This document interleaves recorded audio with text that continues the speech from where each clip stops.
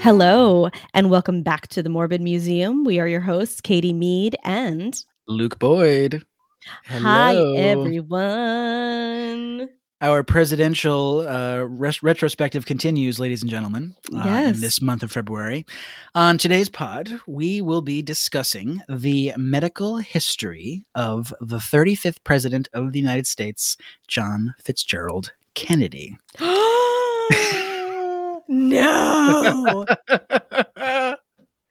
So, oh dear. Oh, I was so surprised you told me. Luke and I usually know what we're doing beforehand. We plan out the episodes quite a bit. This was a total surprise. I was like, I'm not going to disclose because we also know so much about the presidents at large. So much is known about them. And, you know, the sort of conceit of the podcast is that one person is the knowledge giver. The other one is the hot taker.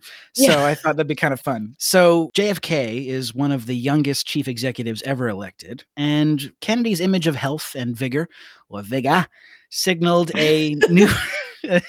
Oh, is it going to be a lot of that today? Oh, it's coming. It's coming. A lot of Boston accent. So sorry, everyone. So Kennedy's health signaled a new generation of energized leadership for the 1960s, but Kennedy was concealing a myriad of medical issues, which would have, of course, undermined his electoral appeal. He was seen as this healthy guy, but that was a complete myth. He was slain, of course, by an assassin's bullet in 1963, so the what-ifs around Kennedy swirl about a history not lived, a life not lived. But one could argue that his poor health may have cut his life short anyway of natural causes. So Kennedy is one of my favorites. So Katie, what comes to your mind when you first think of JFK? Oh, first? Assassination. Yeah. I think very quickly thereafter, Bay of Pigs, war veteran, back problems, Marilyn Monroe. He was the Bay of Pigs, let me tell you. He was a pig. He was both a bay and a pig from everything I've heard about him. But you're right. His assassination kind of eclipses a lot of his presidency. It's so shocking. It's one of the most traumatic moments in American modern history. That our family members recall. Yes. You know, because we're sort of the children of a Kennedy generation. Yes. So they have memories of that, which is crazy because there's a huge gap in terms of when the previous president was assassinated. Yes. And it was interesting to think about, not only when they were assassinated, but like I think the last president to die before Kennedy was FDR. It was FDR, yeah. So that was like a big trauma. And of course, FDR died of old age and, you know, a lot of health problems in his 60s. But we're coming on the 60th anniversary of JFK's assassination this year. 2023. Crazy. Oh, yeah, that's true. Nuts. So we're getting farther and farther away from that in memory. Mm-hmm. And I think what's really fascinating about JFK is he's one of the more accessible modern presidents. He comes through the transom of the television. He's got Hollywood looks. He's got a beautiful wife, Jackie Kennedy. So he's a real Hollywood celebrity type of elected official, which was not the deal before. Hardly. You didn't have to form two sentences. You didn't have to have good teeth. You didn't have to have a lot of things, going for you. You just had to fill a suit and have a pulse, know some people, and that's about it. In the case of Calvin Coolidge, barely a pulse. Yeah.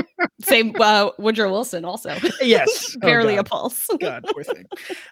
So presidents have concealed medical conditions and maladies since basically the inception of the office. And there's a few examples that we could look at just to kind of set the window dressing here. Yeah. And two of them, of course, come to mind were those that you mentioned last week, Katie. William Henry Harrison, his administration completely understated the fact that he was very ill within a few weeks after the inauguration, which we know was born from what they thought was his exposure to the cold, but was actually more informed by the bacteria in the water supply. Zachary Taylor's administration also refused to disclose that the president was suffering from cholera after binging all that ice cream and cherries on the 4th of July. Hello. Which, hey, same. Cherry Garcia. Death by Cherry Garcia. Terrible. It's awful.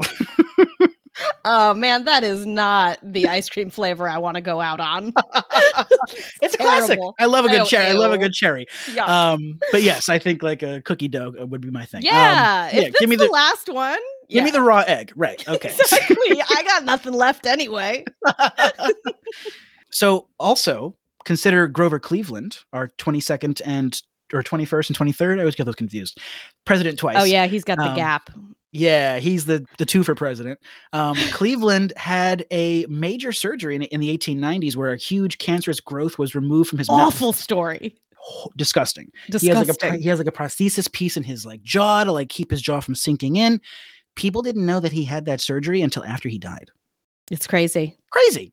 And these surgeries were very risky in that time, and so they went to great lengths to not reveal that, because the idea is that this man or woman is at the helm of the United States. Yeah. They're clothed in immense power, and it's literally a power that's invested in them for their natural life in the term of their presidency. Yeah. So if this president or this person is seen as having any medical issue, it's of course ammunition for the enemies, but also it erodes the public trust in the office. And so there's been this superhuman kind of desire for our presidents to be really vigorously healthy. Well, you also left out FDR, one of the most important presidents who concealed his illness from the West Wing.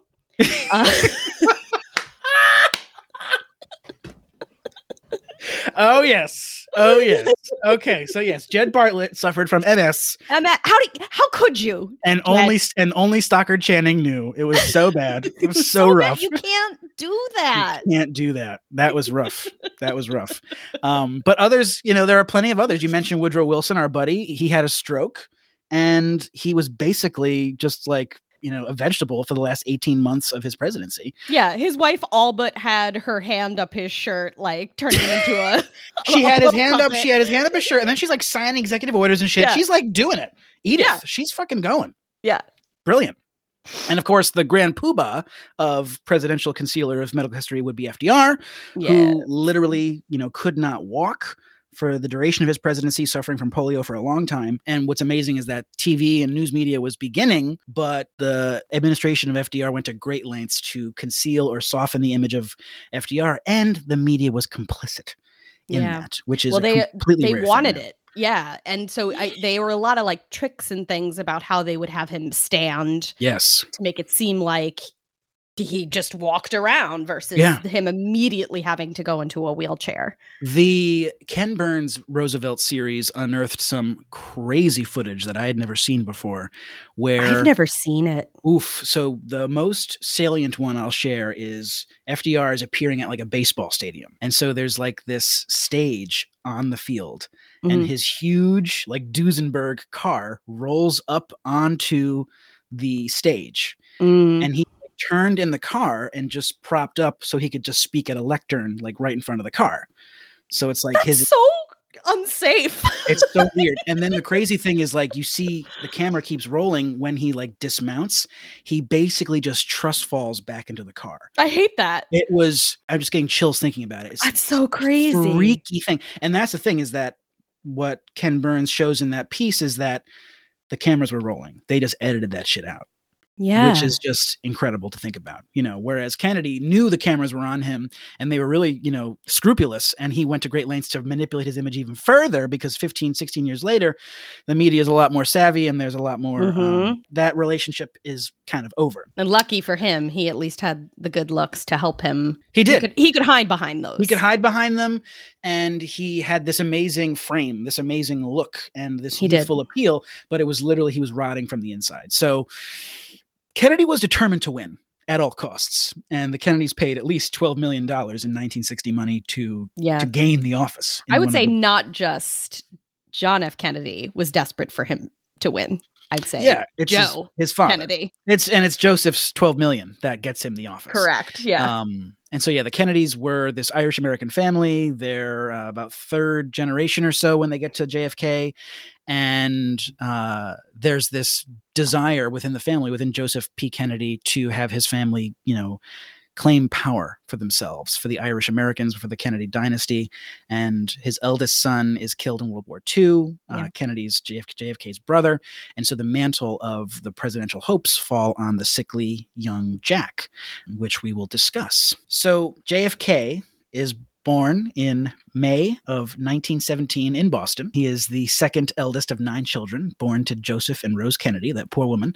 I can't. 9 babies. Well, the worst birth, of course, being Rosemary. Yes. That story's horrible too. Horrible.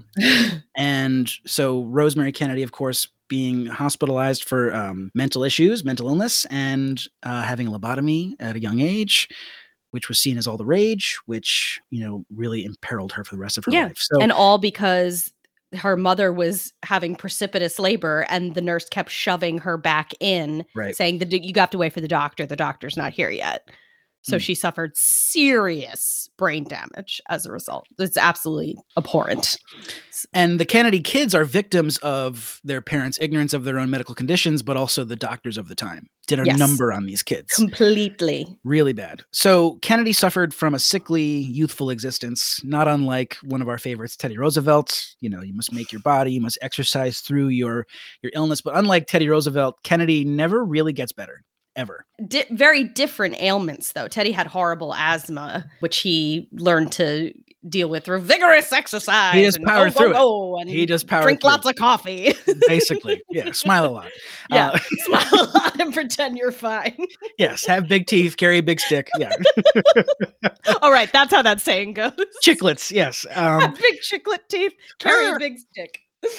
So it starts really early. In 1920, Jack catches scarlet fever, which puts him in the hospital for several weeks, and he also ends up in a Maine sanatorium. So we're going to be talking about a lot of his medical history, which was revealed about 20 years ago when a lot of these papers that had been sealed and concealed for a long time came to light. So historians would parse through these documents, and they've been picking at them for the last 20 years or so. And this really pokes a lot of holes in JFK's aura and his cult of personality. And what I like about this is that what you see through this experience is like all the places Kennedy went to convalesce. Like he was touring the country from a bedside, which is just terrible. So he starts out in Maine. It's how I want to tour the country. I'm in Maine at a sanatorium. I'm 3. What the hell? And it's again also due to their privilege. They sent him everywhere because they had the money to do it. So in 1930, at the age of 13, JFK suffers from fatigue, stomach pain, and weakness, and he collapses while attending school at the Kennebury School in Danbury, Connecticut, which is a boarding school. Awful. And so the schoolmaster catches him as he's collapsing, and he's sent to a local hospital, and he was diagnosed with appendicitis and operated on in Danbury. Despite this, his health did not improve. He would improve for 6 months after a procedure like that, and then eventually he would swirl back into a downward spiral. When he matriculated into the Choate School, a high school boarding school in Connecticut, Jack continued to experience abdominal pain, fatigue, and he would not gain weight. He was always very thin when he was young. He was 117 pounds in 1932. So skinny. God. So skinny. And so, the 1932, he is 27. So he's in his teens. So he's 15. So he turns 16 in 1933, becomes very sick again, is rushed to the New Haven Hospital. The doctors are monitoring his blood. They think he has leukemia. That was the thought in 1933. In 1934, Jack was sick again and was sent to the Mayo Clinic in Rochester, Minnesota. The best. And Jack endures many tests, but doctors could not get to the root cause. Now, this is where we hear from Jack. He writes to his friend, Lem Billings. Lem Billings was a Choate schoolmate, and Lem Billings was gay. So a lot of the gay theories of Kennedy swirl around his lifelong friendship with Lem Billings. And so he writes to Lem. I love the Lem story. He writes to Lem, God, what a beating I'm taking. I've lost 8 pounds and still going down. I'm showing them a thing or two. Nobody is able to figure out what is wrong with me. All they do is talk about what an interesting case I am. Wild. Days later, another letter to Lem, and it gets kind of graphic here, folks, just as a warning. I've got something wrong with my intestines. In other words, I shit blood. I shit blood. Yesterday, I went through the most harassing experience of my life. A doctor stuck an iron tube 12 inches long and 1 inch diameter up my ass. Oh. My poor, bedraggled rectum is looking at me very reproachfully these days. The image of Kennedy, in a mirror, looking at his ass. Awful. Awful. My ass, Lem. It's hurting more than when we fucked last night. Cut. That's terrible. Hurts more than that pool cue that we played with the other day. Stop. So he's got this ebullient, uplifting spirit, and he's always putting a good face on. He's got a great sense of humor. He's got a great sense of humor. He's like, they're literally, probing him constantly. And all he can do is smile, and he never betrays his suffering. He is suffering immensely his entire life, an immense pain that we can only imagine, but he never shows it, hardly ever, at least in a public way. Yeah. So there's results from these various tests. He has intestinal issues. He has colitis, which is chronic inflammation of the colon. So it makes sense that this is where it's coming from. And so it begins early in the 1930s. JFK begins a treatment of steroids that would continue his entire life, folks. Womp indeed. We know that steroids are powerful drugs. They're helpful with inflammation, absolutely, but they come with a great cost in terms of side effects. Long term, they are not an answer, generally speaking. Consider this. He starts steroid treatments in 1936, 37. It continues his entire life. So when he was a teenager to when he died in his 40s, he was on steroids the entire time. It's a long time to be on steroids. Yeah, it's horrible. And like you mentioned, long-term terrible effects. Horrible side effects of steroids. Which historians are able to kind of make some connections there. I'm excited. Yeah. So you fast forward about 10 years, JFK is diagnosed with Addison's disease, which is an insufficient production of cortisone and aldosterone in the adrenal glands, which rest right above your kidneys. And Kennedy suffered from fatigue always and hyperpigmentation of his face. So the reason he was always going tanning is because he was either pale from being inside all the time, or he had weird blotches on his skin from the Addison's disease. So he would just blast all that out with lots of tanning, going down to Florida to tan. Not on the boat? In the harbor? Sure. Yeah, exactly. Touch football. Two-hand touch. This is bad. We're bad at this. You're from Connecticut. You should be better at it. Stop making fun of my accents. I have valid accent powers, okay? So for that treatment of Addison's, JFK is prescribed for more steroids. Jesus. So he's taking steroids for his colitis and for his Addison's disease. And he's taking antispasmodics to reduce inflammation. This is a popular treatment of the time. Now get this, Katie. This is where it gets a little more interesting. Okay. So the popular delivery system for steroids, which were experimental at the time, was deoxycorticosterone acetate, otherwise known as DOCA or DOCA. Okay. The way this stuff was delivered was it came in pellets. And it's not a pellet you would put in your mouth. Oh, no, it was a suppository? No, you would implant it in your skin. What? I know. So there's a remembrance of a Kennedy associate named Paul Fay.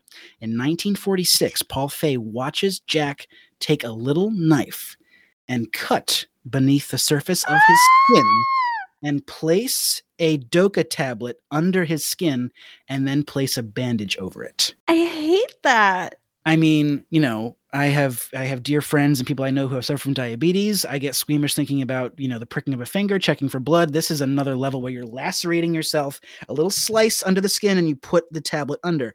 And the idea was that the body heat would warm the tablet and it would just get absorbed into the bloodstream that way. There was no better way to do that. You're just slicing yourself and putting in steroid pellets. Like I'd rather just do an injection. Jesus Christ. Injection, pills, whatever. So eventually steroid pills would be developed, but there's evidence to suggest that he was still pelleting for quite a while into his later years, which is scary. Awful. So with all we know about steroids now, historians posit that Historians posit that the steroids given to JFK in his youth for his stomach issues brought on his Addison's disease because the steroids suppress adrenal function. So either Kennedy had Addison's and it was made worse, or it literally came out of the fact that he was taking steroids for all this for 10 years. Awful. And his chronic back pain that he suffered from throughout his adult life was a complete result of steroids because steroids reduce bone density. They do. So his spinal column is beginning to like collapse in his 30s. That's terrible. Oh my God. It is shocking. And he's thinking these drugs are like saving his life. They're allowing him to function. They're fixing his problems, but they're creating additional problems. They're creating new problems. Yeah. So through his college years and into the 1940s, his health problems persist. Steroid treatments continue. His brother Robert remarked that he spent more days in bed than he did out in his life. He was always hospitalized. He was being bounced from place to place. He would go for 5 or 6 months, have a crisis, be hospitalized, come out. This was his routine, his whole life. So it was really all he knew. Using his father's influence, which is insane, Jack was able to suppress his poor health from military doctors in World War II. I don't understand why he served. I want to see glory in the Pacific for my country. You had a great time too. This is a man, right? This is a man who is steeped in history. He loved history, you know, in those who knew him and in dramatic tellings of his life, he often is remarked as saying, I just wanted to be a historian. I wanted to be a professor. So he knew that he had to meet history. He had to be a part of history. And how did you do that? You served in World War II. Yeah. My God. And you're right, Katie. He had a horrible time. For those of us who know the story of PT-109 in the Pacific.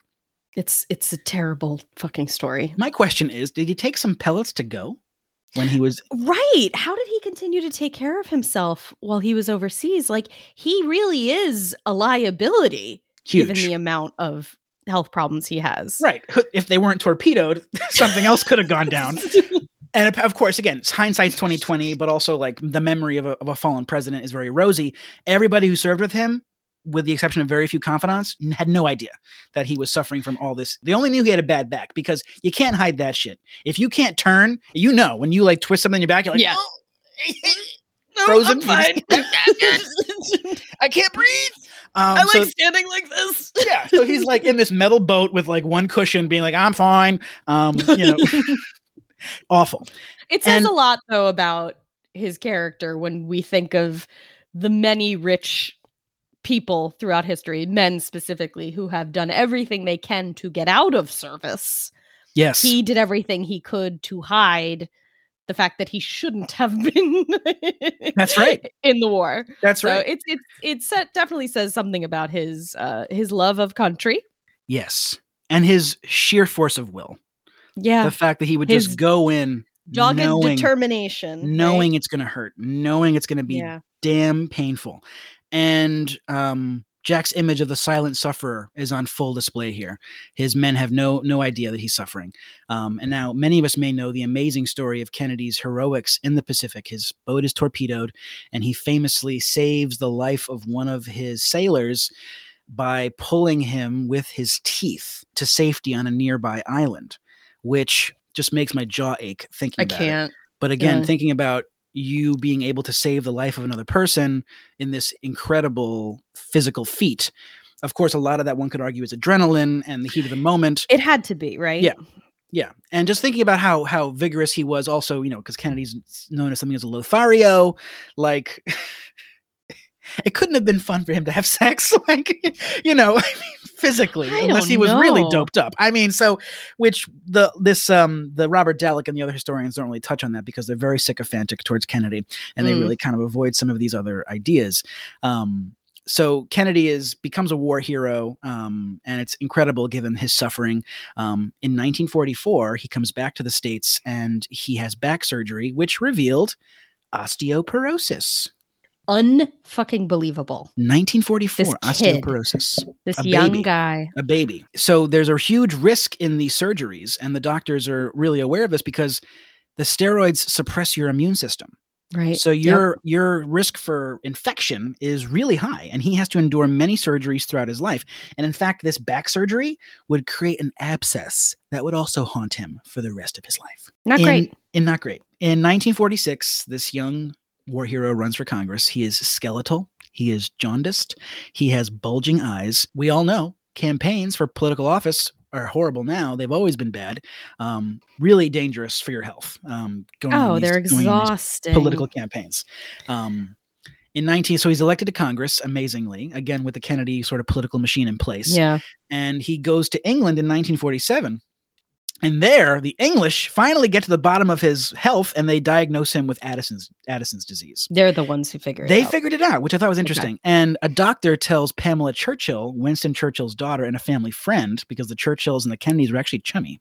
He says, that American friend of yours, he has not a year to live. And Kennedy is given last rites on the Queen Mary as it's sailing back to the United States. Oh my God. So he has these moments where he's constantly like, oh, he's about to die. Like, call the priest. Oh my God. Like, this is happening constantly. And what's happening? His brother is killed in an airplane explosion in World War II. His sister, Kathleen, is killed in an airplane accident. There is so much death and fragility of life swirling around this guy his entire life. His sister is rendered, basically mentally incapacitated by horrible procedures. So it's basically like, it's a meat grinder, this existence that we live in, and make use of every moment you have. And that's a big theme in the history of JFK, is this idea that he had to live every moment to the fullest because he knew his time was short. Yeah, there's a lot to be said for that. Absolutely. In the 1950s, as he's serving in Congress, the bones in his spinal column begin to collapse. Yeah, they're giving up. They're like, we're done. And bye, crunch. And so, his vertebrae are getting, the space between them is shrinking. And by now, he has to use crutches a lot, which is a big visual cue for you're not fit for this work. Yeah, that's not going to work. How are you going to walk, from the Longworth building to the floor of the House to pass a bill, all this stuff. And there's really little Americans with disabilities consciousness in this time. So it's really tough. He could not bend to put a sock on. He had to walk sideways going up and down stairs. Fucking hell. How old is he at this point? So in the 1950s, he's in his early 30s. Awful.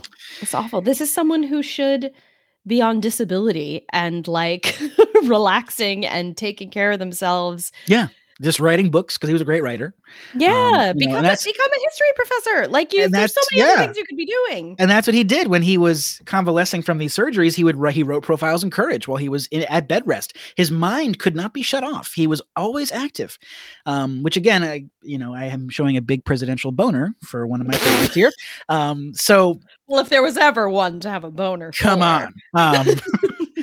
In 1954, he has yet another back surgery in which a metal plate is inserted into his spine, and he nearly dies from a urinary tract infection. The priest is called again for last rites again, and he lives again. They thought he'd never walk again. So they put in the plate. Then they go, you know what? We got to take that plate out. Let's do surgery again in 6 more months. So they take the plate out because they think it's hurting him. The screws that are in the bone are removed, which necessitate a bone graft to his spine. This is really high-level medical stuff happening to this guy in the 1950s. This is crazy. Going back to us talking about the operating theater, that surgery has to be new at that point. Yeah. And how they're experimenting. They're like, let's put a plate in. It's not working. Let's take it out. Well, I don't like how that looks. Let's move that over there. Yeah. And just how it's it's still not feng shui his fucking back. Well, if this guy had lived with plastic surgery, he would have done all kinds of stuff. Oh, Jack, yeah, probably. Well, yep. He needed fucking stem cells or something. He really needed some help. He did. He needed some Reiki. He needed I would have loved that if he had some New Age Kennedy, an alternate universe. He got into crystals in a big way. Exactly. Yeah. There's a new moon in Cancer. I no longer have cancer. I am a witch. Burn me at the stake. My fellow witches. Okay, so from 1955 to 1957, he was hospitalized 9 times, Ferris. 9 for 45 days. Unbelievable. He spends 45 days in the hospital for over 2 years. His mobility worsens. He's almost unable to bend, and now he has arthritis, girl. Yeah, how could you not? Your bones are rubbing up against each other. He suffers from prostatitis, which is an inflammation of the prostate. Ouch. Oh my God. Yeah. Ouch. How did this guy ever have sex? That's what I'm saying. His sexual, again, he must have liked pain to some extent. Or maybe, I don't know, that you just get sex was such a departure from being in constant pain that it was worth it to be in a little bit more pain just to have something that felt good. Right. And he's like, maybe I'll just die having sex. That's not a bad way to go. Have as much sex as possible. So let's just recap here. His daily drug regimen, or his semi-regular drug regimen, includes steroids, prednisone, which in the late 50s, he takes new drugs that actually help his face fill out. They actually cause like a moon face, which he loved. Steroids do that too. Yeah, they pork you up because he always looked so thin.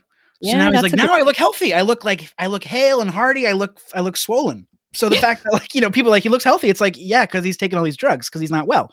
It's just incredible. And that's wild. I haven't thought about that. I love that. It gives him this aura of health, which is amazing. So Jack was elated by this because it helps. He was happy. All roads led to success. The ends justified the means.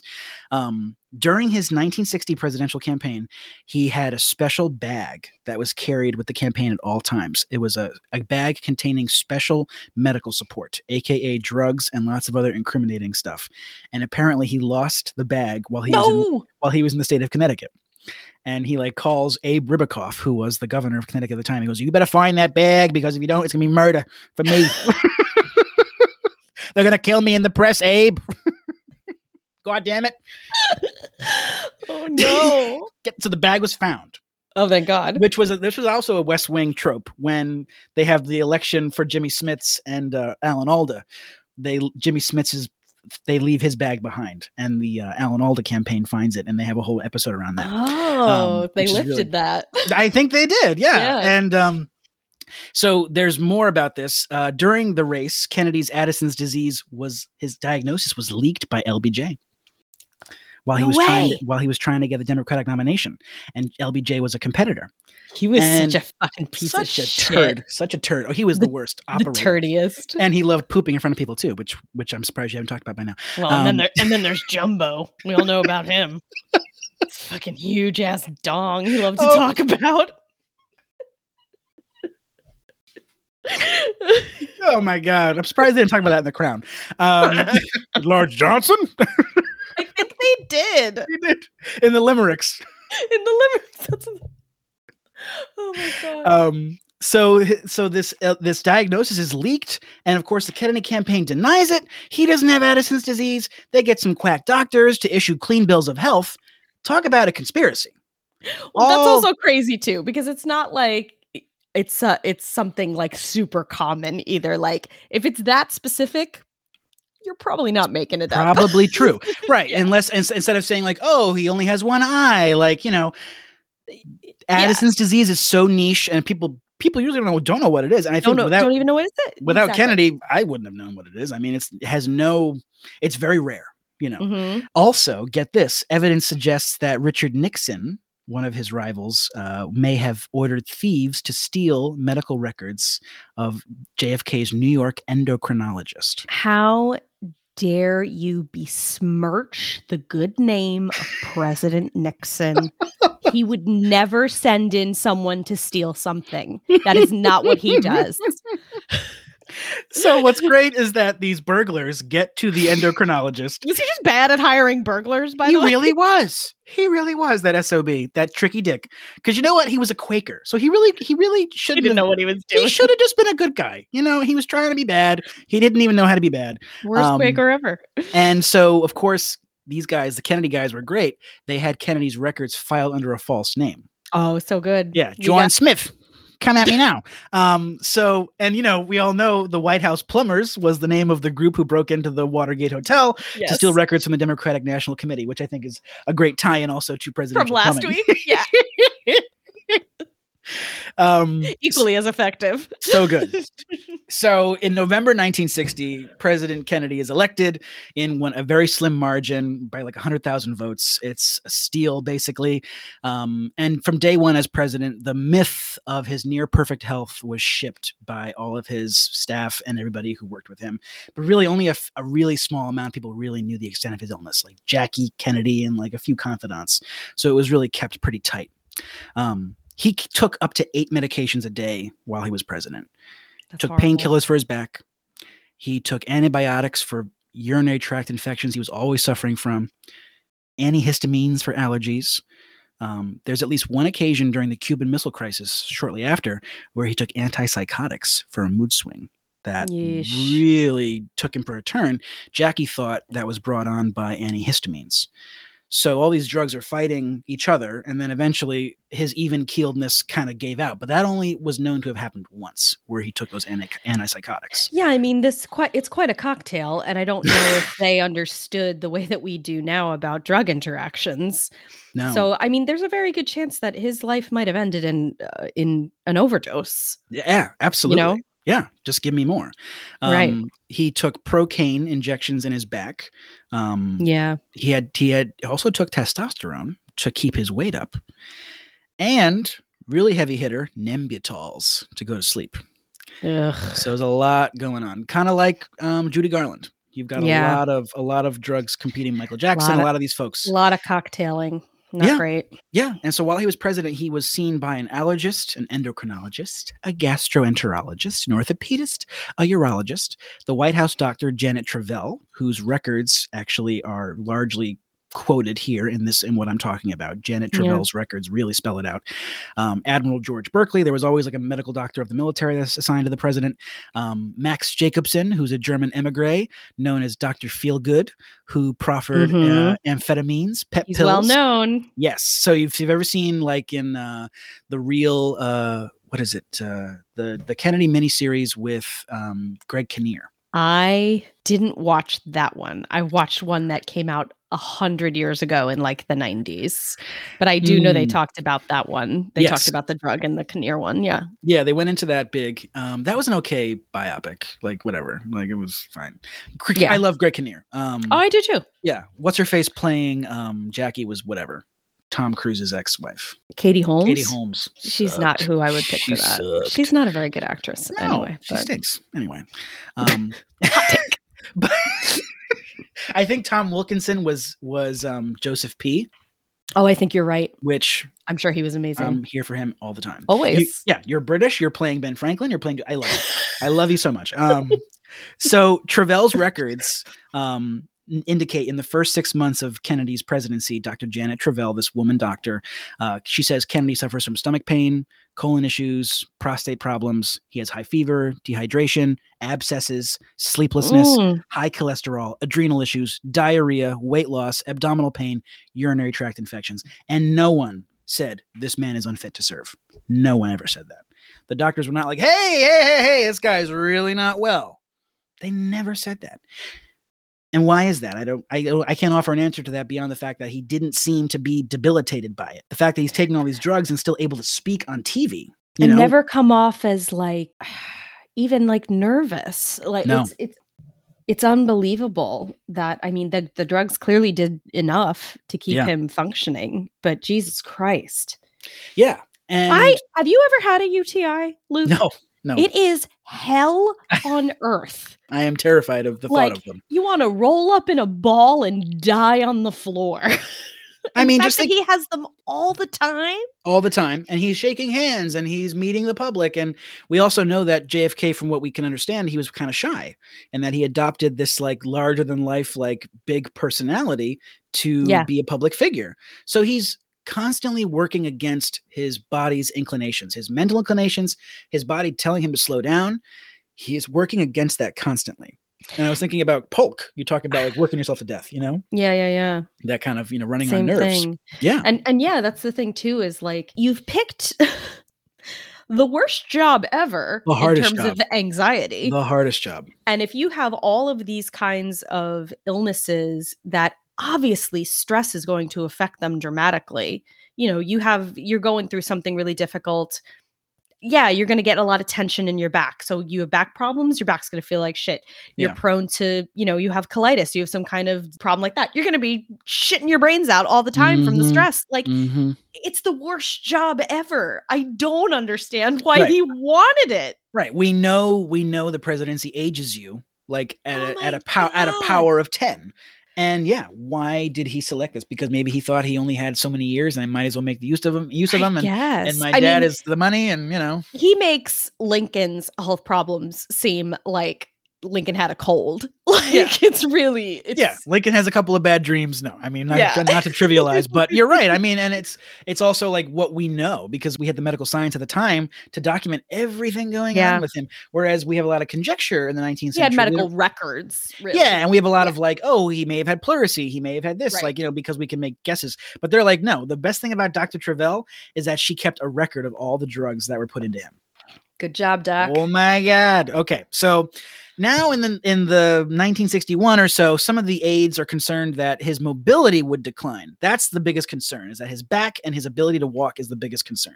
Because his bones are literally disintegrating. So now he's going upstairs one at a time. Now, if the camera's on him, he's like jogging up the stairs like a son of a bitch, like a crazy person. But if there's no cameras, he's like going up the stairs.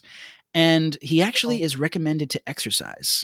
And he's like, oh, fine, I'll do it. So he starts swimming in the White House pool and starts to exercise in the gym at the White House.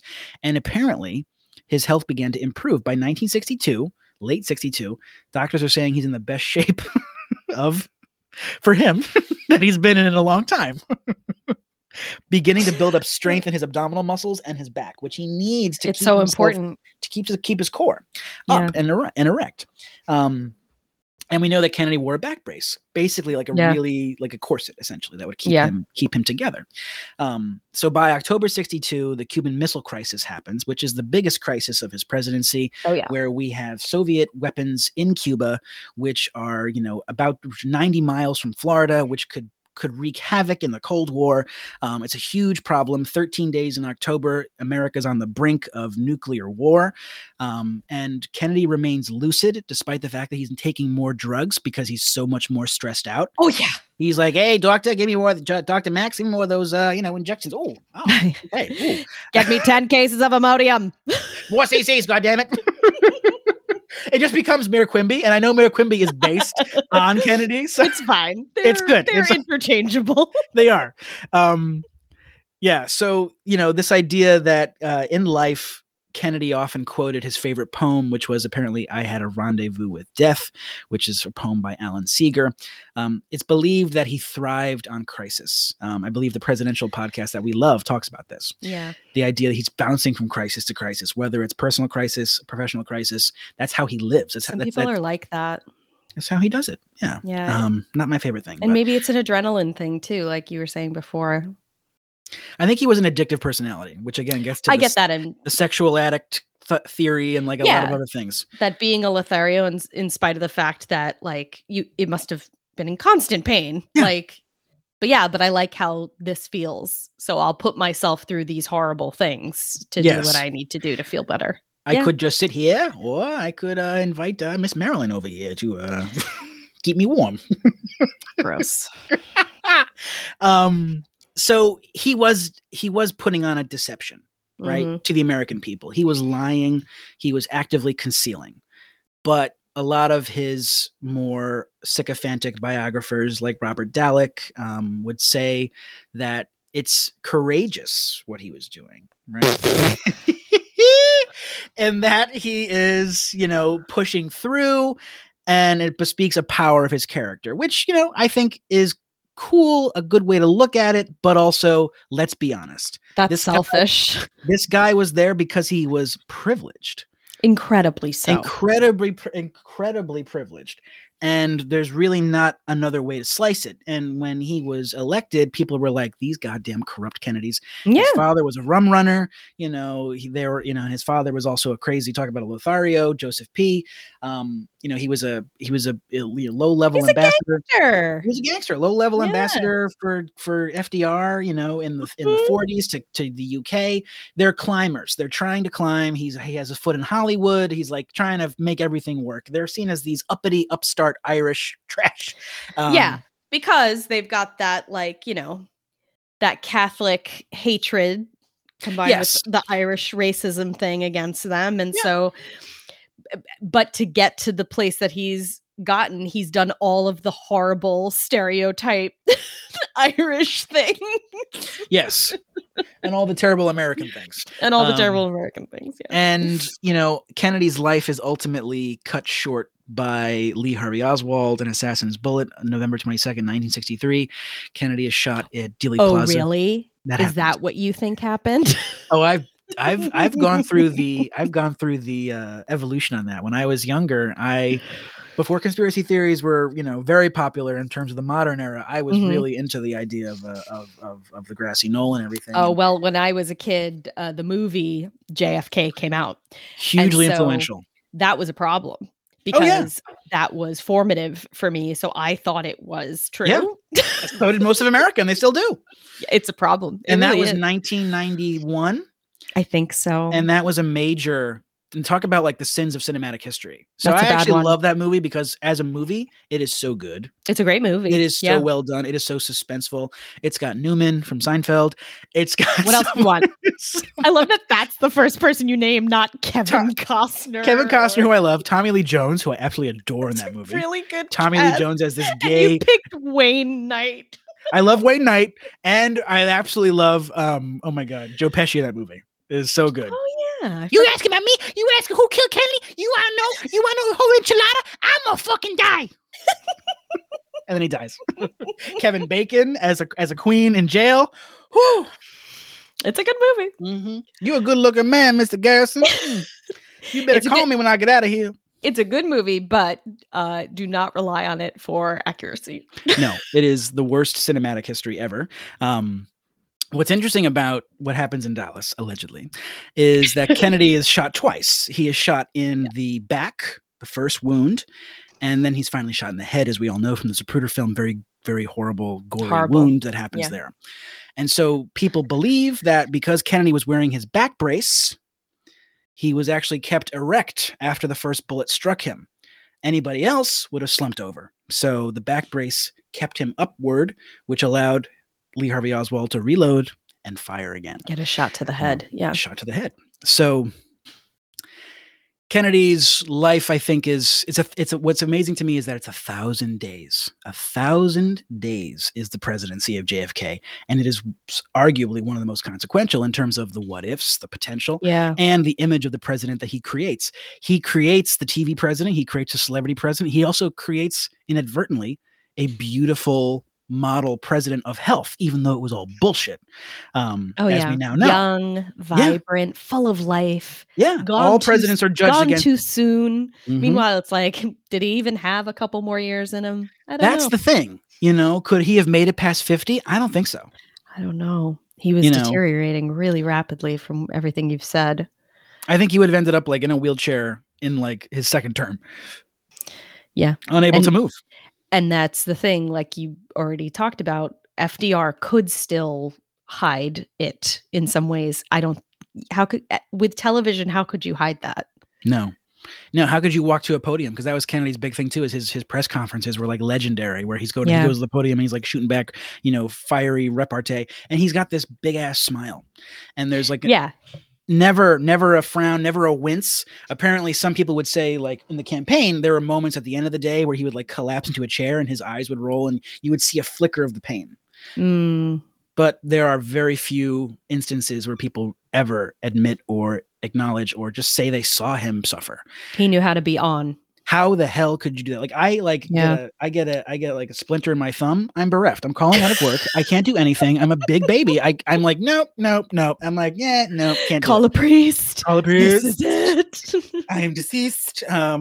This finger is dead to me. So it gives us pause about the life that we're given, whether you come from a rich family or you, are not, like most of us. What do we do with the time we're given? And the fact that Kennedy was able to do so much and inspire so many, including Clinton and Biden and so many other presidents who have come since, were inspired by the message of Kennedy for public service, his call to action, the Peace Corps, dedicating themselves just to a higher power and literally kind of sacrificing themselves to do it.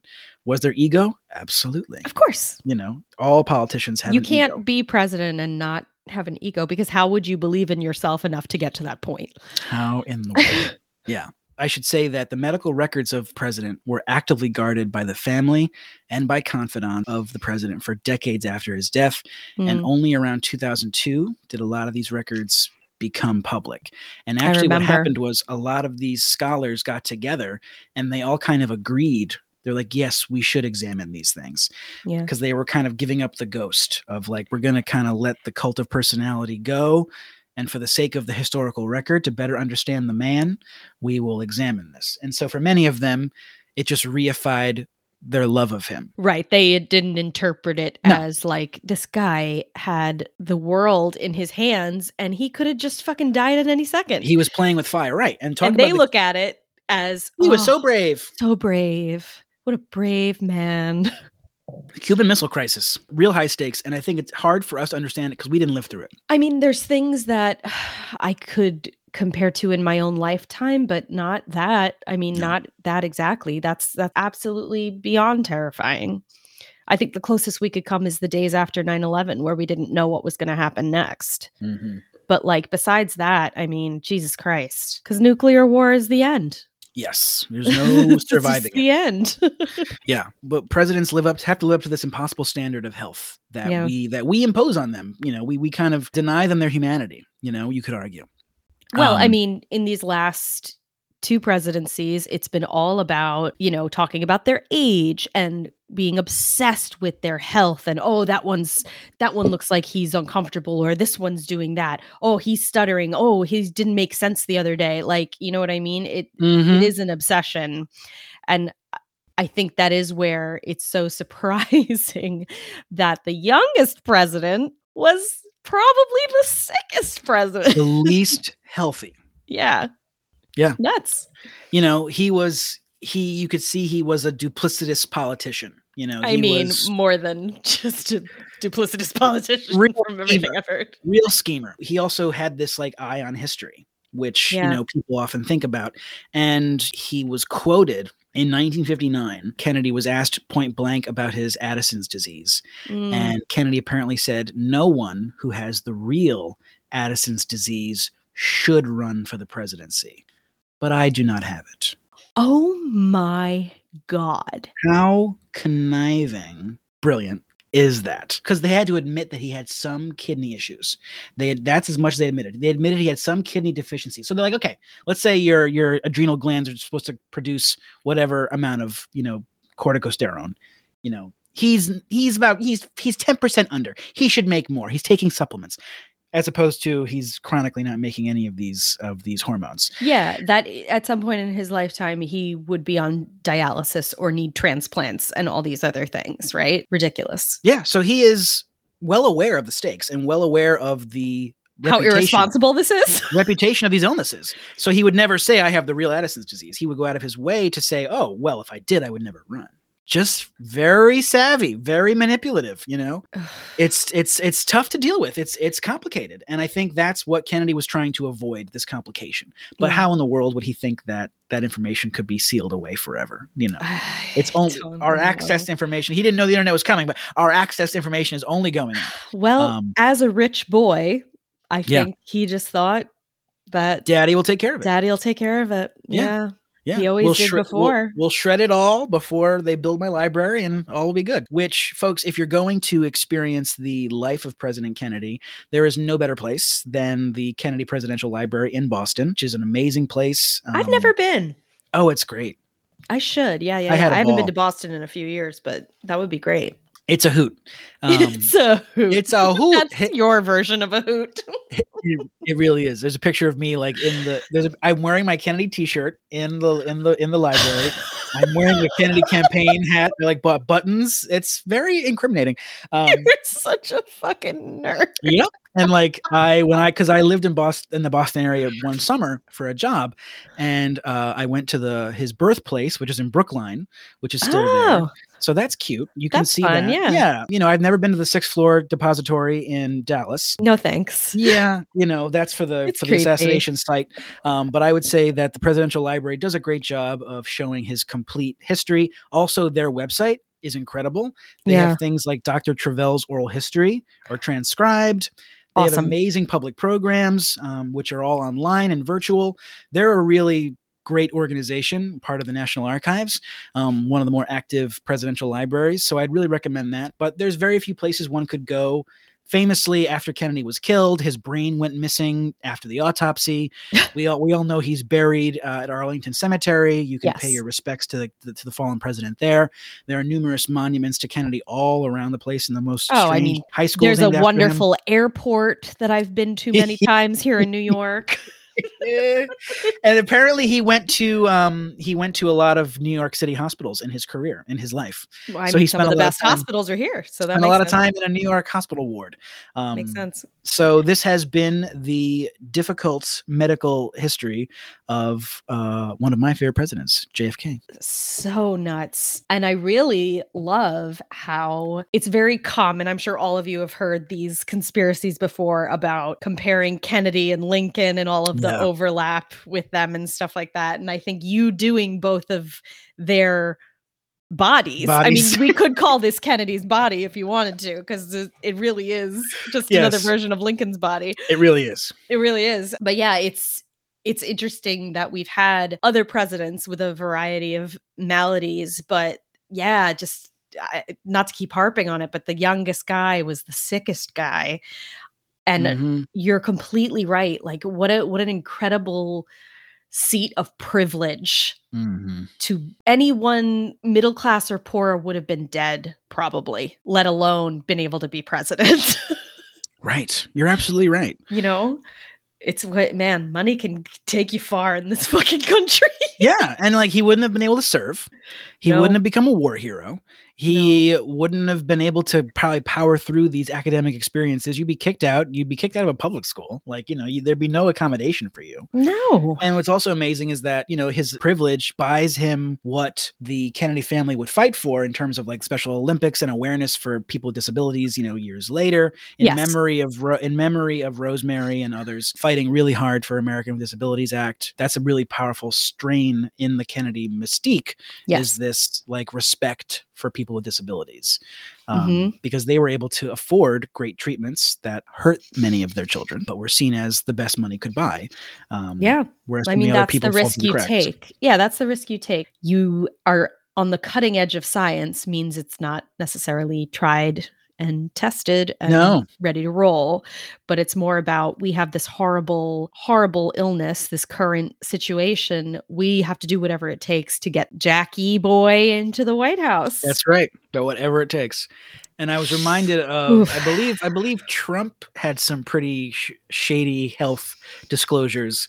He had some quacky ass doctor. Like quacky ass doctor. He was totally healthy, that son of a bitch. Yeah. And it was like, it was written in the way that Trump talks. If his health is magnificent. Yes. Tremendously healthy man. I've never met a healthier man. Yes. Many people say he's not healthy. He's actually very healthy. His health is huge. His hair is perfect. It's 100% his. It's real. Wrong. Yeah, but it's that's exactly right though. It's about image, superhuman, being exceptional in every way. Yes, right. Which is so funny because we always talk about the presidency as like, oh, you're just like one of us, but they never really are. No, and we never really know. We never really know them.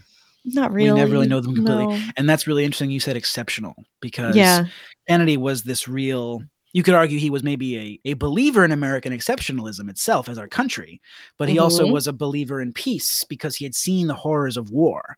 And he was like, we should not be spreading democracy, air quotes, by fiat and by war. Like, so the big thing with Oliver Stone, he's trying to push this idea that Kennedy was killed by the military because Kennedy wanted to end the war in Vietnam. Kennedy isn't killed. We pull out of Vietnam.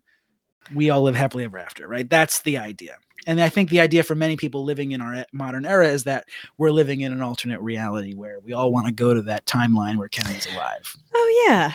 And I think this is a whole other episode, just what the Vietnam War did to this country is it's inescapable. It's the reason why there are conspiracy theories constantly now, because it destroyed our relationship with our government. Yeah.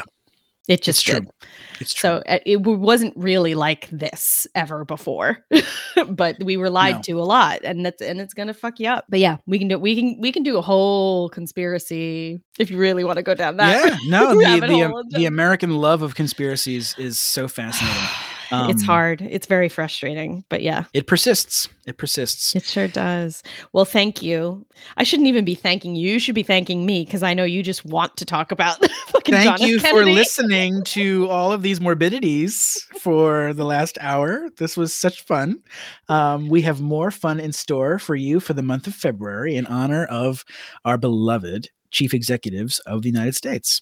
So excited. Thank you for listening to this episode of the Morbid Museum podcast. Please remember to rate and subscribe to the Morbid Museum wherever you listen to podcasts. Please remember to rate and to leave us a review. Please follow us on social media at the Morbid Museum on Instagram and on TikTok. And now you can become an official More Buddy patron via Patreon. Please support us. It's only $3 a month to get all kinds of exclusive content you can't find anywhere else. Until next time, we'll see you again for another gallery talk inside the Morbid Museum. Bye-bye. Bye. Goodbye, my fellow Americans. Oh, no. Cut.